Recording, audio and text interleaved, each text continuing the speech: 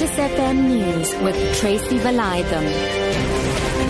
5 o'clock that afternoon, COSATU unions that are against the expulsion of Metal Workers Union NUMSA were expected to meet today to prepare for the special National Congress of the Federation starting tomorrow. Amongst issues to be discussed were registration, credentials and the agenda of the two-day conference. COSATU leadership earlier announced that it would not allow any debate on NUMSA's expulsion or that of its former General Secretary, Zwelinzima Vavi, at the conference. NUMSA Deputy General Secretary Carl Klutter says they remain committed to removing the current COSATU leadership. If we succeed in getting a motion carried in this special National Congress for the return of NUMSA and Vavi, then obviously we'll have to deal with the elephant that remains in the room.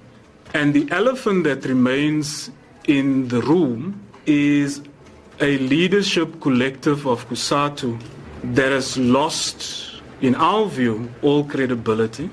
They enjoy no confidence of workers. An official of Social Grants Agency SASSA in Mitchell's Plain on the Cape Flats has been suspended with immediate effect for allegedly pocketing nearly 180,000 rand in grants in a period of about a year.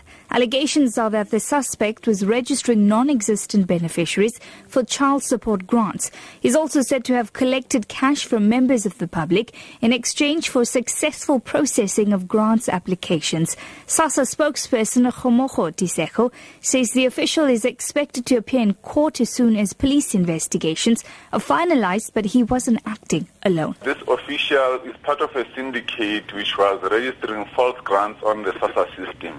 In this case, the official stole an amount of about 178,000.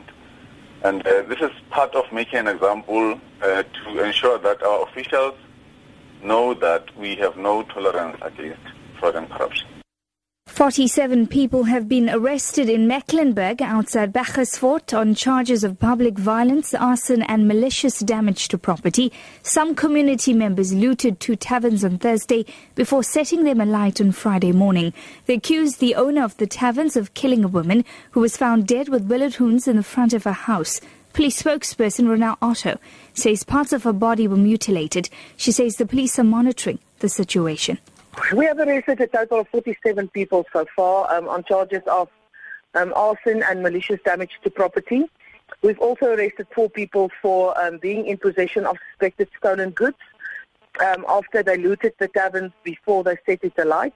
We recovered large quantities of liquor, cold drink and other groceries, as well as television sets and fridges from the taverns. The people are expected to appear in the Mecklenburg Magistrates Court on Monday. Eurozone finance ministers meeting in Brussels are reported to be working on a declaration which could unblock assistance to Greek banks, preventing an economic collapse. This comes after a 2-day side in a leak between a deal with Greece's debt burden and whether it should receive a third bailout. Greece made an offer on Friday to reform taxation, pensions and administration. The BBC's Christian Fraser reports on the possible declaration by the Eurozone. We've seen a draft copy of that proposal which was being prepared last night, and what is clear is that the Greeks are going to go even further, or going to have to go even further than the proposal that they had put on the table on Friday. So clearly the German side wanting much more in terms of detail, numbers and clarification in the document that was provided before these talks began. Your top story this hour, COSATU unions that are against the expulsion of Metal Workers Union NUMSA were expected to meet today to prepare for the special National Congress of the Federation starting tomorrow. For Lotus FM News, I'm Tracy Valaydham. I'll be back with more news at 6.